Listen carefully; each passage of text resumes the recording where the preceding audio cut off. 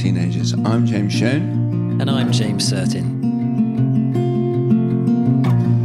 Conversation, expertise and advice on the world and well-being of our teenagers. Hello and welcome to Talking Teenagers. Today we are hugely lucky to be speaking to Kathy Weeks, who's been very involved in the writing of two brilliant books for young people, but I'm sure she's got lots more to her story than just two books. Hello, Kathy. Hi. Hi, James and James. Very, very nice to be here. Can you tell us a little bit about you, Kathy? Yes, absolutely. You mentioned that I've been very involved in helping to write two books for young people. They are called You Are Awesome and Dare to Be You, which has just been published. People may have heard of those books, and they were written by my husband, Matthew Syed.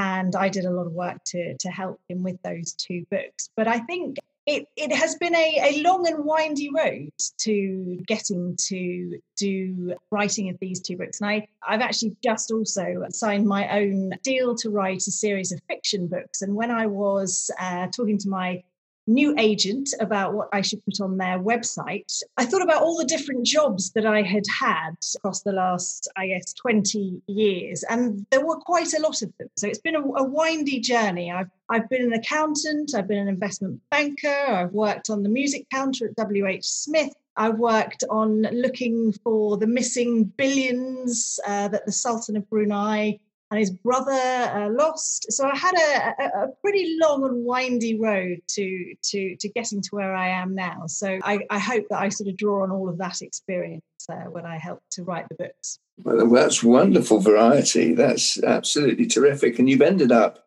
in this sort of world. And is there a particular reason why you want to, give so much time to helping young people feel fuller about themselves and more complete?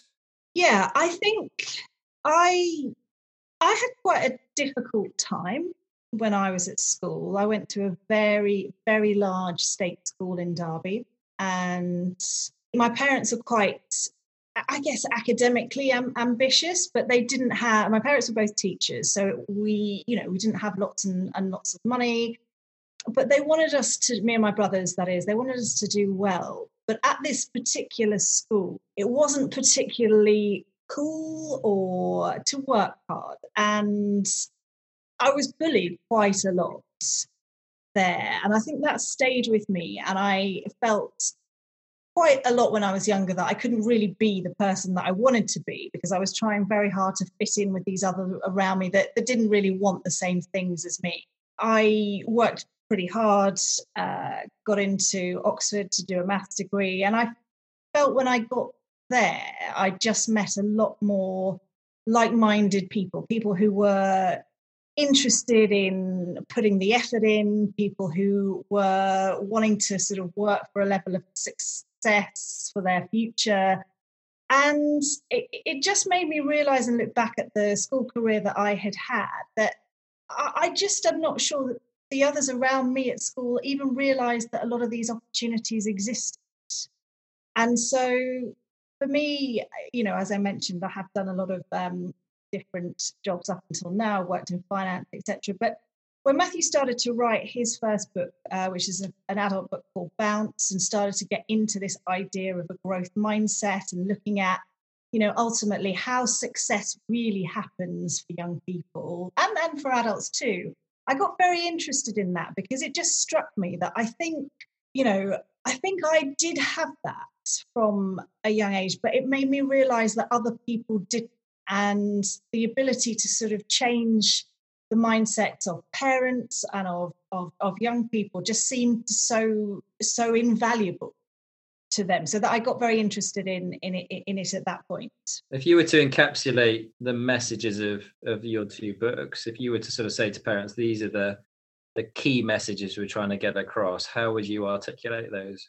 You're Awesome is all about reframing success. It's about growth mindset, and it's about understanding how success happens. We live in this world where a lot of people want kind of success overnight. We see programs like The X Factor. We see very polished images on social media, and you never see the hard work that almost always lies behind real success.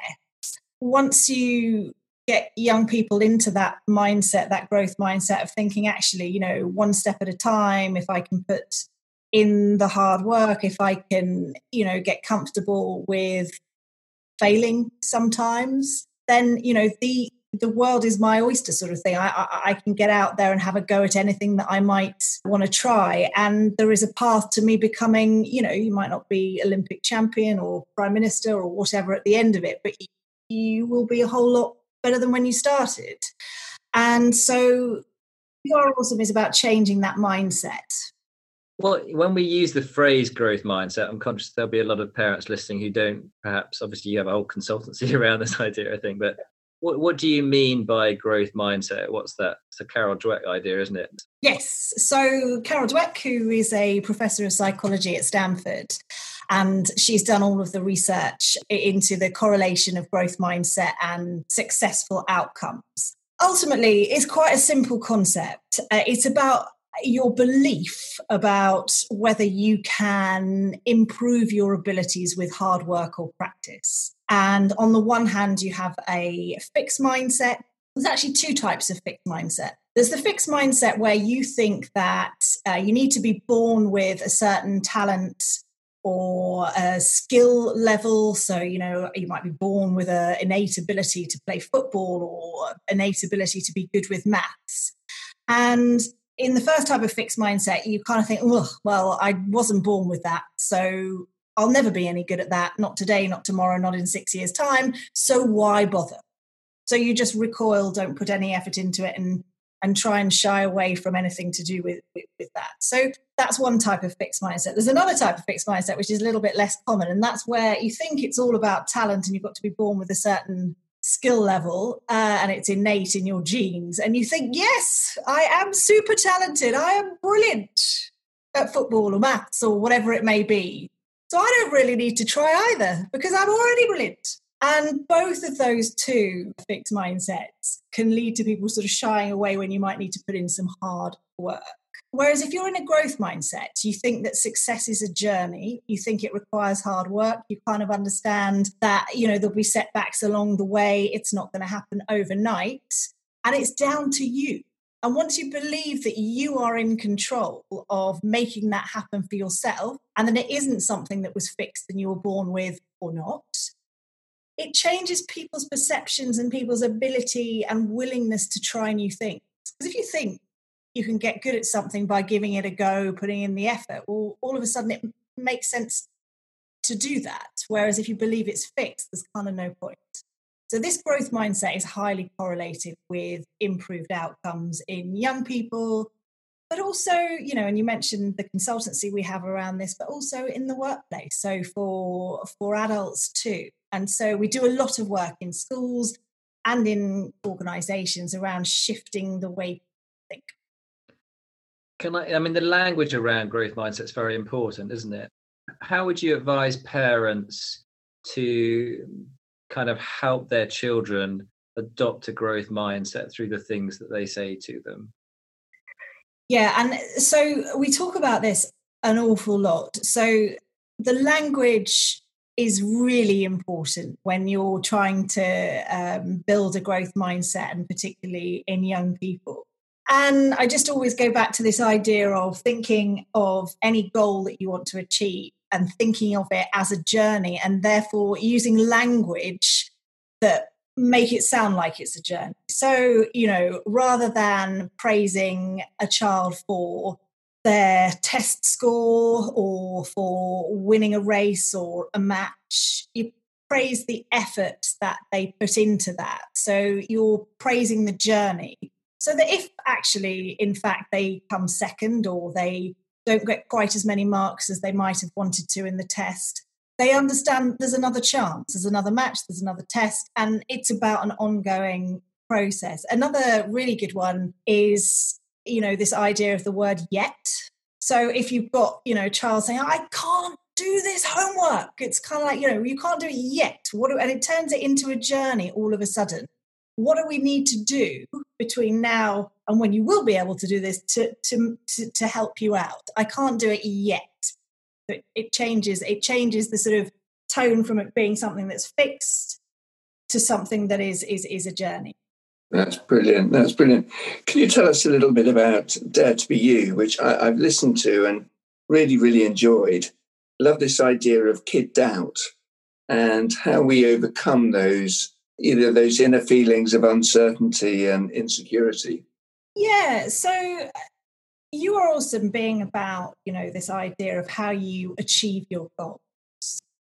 We were very keen to write a second book that is different to that. It's about, and I guess this sort of relates to the issues that I felt at school.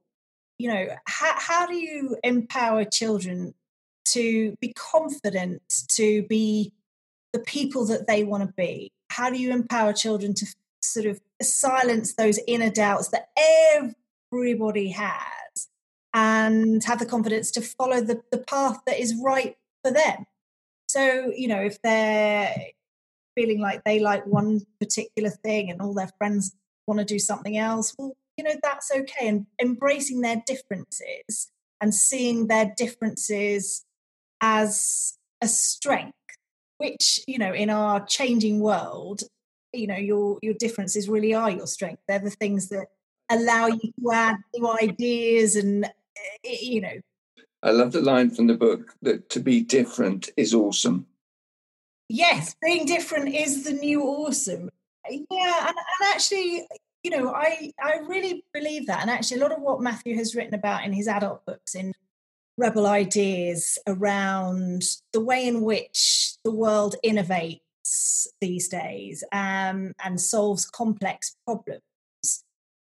No longer that it's no longer easy for a single person to solve the problems that we have in today's world. You need to bring people who think differently, who've got different backgrounds, who've got different experiences. And I kind of felt that that's a brilliant message for children, because if you are a bit different, you've got a different perspective. You've got you might have had different life experiences, which means that, you can spot something or you can think of things that nobody else will. And that's what's valuable. And that's what's going to be valuable in the workplace going forward. I thought one of the things that struck me about sort of the two books combined is Rebel Ideas and Dare to Be Different is it's first allowing yourself to be different. But the other added thing, I think the added maturity is embracing people that are different to you as well, finding people to work with who are different to you, who have a different viewpoint to you. And actually, that's a skill as well, isn't it? Allowing yourself and making yourself seek out people who aren't, like you. It strikes me as being a really important feature of that. Yeah, and it's not always the easiest thing to do. We have a tendency to like to be surrounded by people that think a bit like us, and that's one of the big issues on social media, is that you can end up in these echo chambers of hearing really the same opinions over and over again and amplified, because you're surrounding yourself with people that think a little bit like you. And so trying to break out of that, engage with people who have got different experiences to you, do have different perspectives, is really important. And it is a skill, because we have a tendency to not do that. Yeah, it's true. I think that some teenagers, I think probably my kids would be like this. They won't go to the chess club or the choir or the soccer club, whatever, because they anticipate not just the activity, but the kinds of people that will be at that activity. And I'm not one of them. And to sort of not make them, but to sort of encourage them into that is a helpful way to approach it. I agree. There's a brilliant example, a brilliant piece of research, which is in Dare to Be You. People who are scientists, basically, that have won the Nobel Prize. And they looked at the sort of cohorts of scientists that have won and those in their peer group that have been close. And what they found is that you're much more likely to win a Nobel Prize.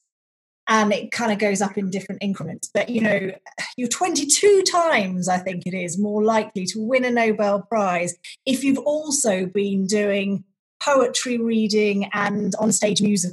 So having these outside interests, bringing a different perspective for these scientists, allows them to then connect ideas, to be more innovative in their main body of work, because they've got the different perspectives of other people in totally different fields. So it is helpful to you or to children to do these other things that are outside maybe of their comfort zone, that are different to what they normally do, because they'll be able to connect the dots and be able to think of new ideas in a way that they possibly wouldn't if they didn't do that. I've just been reading about that in the book Range by Epstein. Right. And it struck me as you introduced yourself that you've certainly had that, haven't you? You've had that very real diversity. I'm not saying you're going to win a Nobel Prize. Don't get me wrong. I think I need to start to get very good at chemistry if I'm going to win a Nobel Prize. It's incredible that you said you went to Oxford to study maths, and now you're about to become a writer of fiction. And I think I love those stories. I think they're so inspiring, actually, that the people have the diversity and the skill set to change like that. I don't suppose that's what you thought you'd be doing when you went to university. Probably in 20 years' time, you'd be writing novels. No, I mean, absolutely not. And I think this is one of the biggest skills that is valuable for young people today, is this idea of adaptability and being willing to change your path. Because the children in schools today, they're going to come out to a world that looks very different from the one that their parents emerged into. 60% of the jobs that they will be doing have not yet even been invented. So, how do you prepare for that? And the way that you kind of prepare is to be adaptable and flexible and resilient if you need to change. And I think I absolutely didn't think that I would be writing children's fiction. It's brilliant. You are a walking and living example of what you're talking about, which is superb. So we're speaking principally to parents here. What would you say are the sort of highlights or the headlines that from your books and all the research that you've been doing and the scientific backing, what would you say are the, let's say 2 or 3 utter priorities for us all? I think a couple of things, really. I think that the work we do in school has sort of opened my eyes to the fact that actually a lot of parents who want their children to succeed aren't necessarily aware of all of the research on growth mindset. And so this point about language that we talked about earlier is, to my mind, one of the biggest fundamental things that we can be doing. So praising for effort and hard work and for the journey rather than the result. It's helpful, I think, for parents to have a concrete example of that. So if your child does well in a science test, rather than say, oh, brilliant, you got 95%, you say something along the lines of, oh, well done you, because I know you worked really hard for that test. Yeah. Like that's the bit that the parents should be articulating, not the outcome, as it were, but as you said before, about the journey, about what they've done in order to achieve that is what the focus is on. And actually, if they don't do very well, don't sort of cover them in sympathy and, oh, well, don't worry, it was a bad day for you, or the test was probably hard, or, the teacher didn't mark it very well. You just say, oh, well, next time you're going to have to obviously work a bit harder and try and prompt them in that direction. Yeah. So I think absolutely. So that's the perfect example. It's about praising the process so that they get an understanding of the fact that it's about their hard work. It's the hard work that should be applauded and noticed. That should be applauded. I think also the second thing is to get them comfortable with the idea that failure is not a disaster. There is another chance if you have worked hard, worked very hard, if you've tried your best. Sometimes things don't go to plan. Sometimes you don't do as well as you hope. And so rather than catastrophizing, it's a case of saying, okay, right, so that test didn't quite go to plan, or, that match or that race or that swimming tournament, whatever it is, didn't quite go to plan. But oh, what should we do next time? This idea that there's a next time, it's a journey. What should we do? How do we learn from what happened? And a lot of that is written about in Black Box Thinking, your husband's book. It's this idea that failure is inevitable. To get good at anything, you have to interrogate failure. We can't just bury ourselves when it goes wrong, but actually to explore failure and to expect failure in order to before success is kind of the way that it was certainly how I read the book. I found it really, really interesting. There's a lot in Black Box Thinking, but ultimately it is about the ability to, embrace failure as a learning opportunity. And one of the nice examples is around the ice skaters. The very best and champion ice skaters are those that fail the most, which sounds kind of counterintuitive, but it's because as you push yourself to do bigger and better and more daring jumps and lifts and turns, you fall. And pushing yourself out of your comfort zone in order to get better at something is inevitably going to mean that sometimes you fail. And seeing that as an opportunity to learn what you need to do for next time is so important. Yeah, it's a brilliant way of looking at it, I think. I mean, the other thing, because James, you sort of said what are the three things. I think the third thing would be to, I think, not catastrophize around situations when they change. And, we had a situation here with our daughter, Evie, who she'd been listening to the radio with Matthew, and it was about how coronavirus was going to mean that children were so far behind at school and, many children would never be able to catch up. And I think there was one commentator that said, these lives of our children are going to be ruined. And our daughter said, well, why? Why is my life ruined? And, obviously there has been a lot of change and children have had to adapt to different types of schooling and different arrangements now as they go back to school. And, the world looks a bit different to the way it did, this time last year. But actually, let's not catastrophize that, because this is not the only change that children are going to have to face in their lives. And that's not to downplay the seriousness of this, and it has been terrible for a lot of people, but ultimately, technology is changing, the environment is changing, there are so many changes coming down the track that unless we can be a little bit more adaptable and resilient when these things happen, it's going to be difficult. So I think that would be my third. So you've mentioned the word adaptable, and I've heard that a number of times of how important it is for young people going into the world to be adaptable. How do you think we teach, train, coach our children to be adaptable? I think it's to not catastrophize when things change or when you have to do something slightly differently. But I think it's also about encouraging children to ask questions. So there's a piece of research that we have got in Dare to Be You about children. Apparently, they ask the most questions when they're 4 years old. And after that, it starts to decline. And part of that is because at 4 years old, you're not inhibited by the sort of social scene around you. You're not worried that if you ask a question, it might be, a silly one. You're just curious about learning about the world. And so you ask. I think encouraging our children to be curious, to ask, particularly if things aren't, things aren't working for them. People, for example, learn in different ways. Have the confidence to ask the teacher if you want to hear something again, or need to go a little bit slower, or need to have this visually rather than in words. Having the courage to be able to ask questions and see the world as something that you can change to make better for yourself.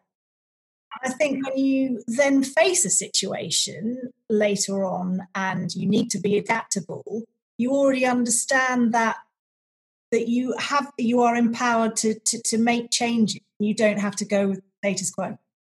Kathy, that's a great way to end, I think. There's so much to unpack from that interview, but thank you so much for spending the time to be with us today. We really appreciated it.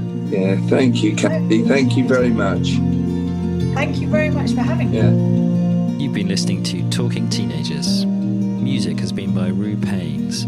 Editing by George Purvis and James Sertin. For more information about I Can and I Am charity, who provide presentations and resources and help build self-confidence in young people, visit their website at icanandIam.com. Be a song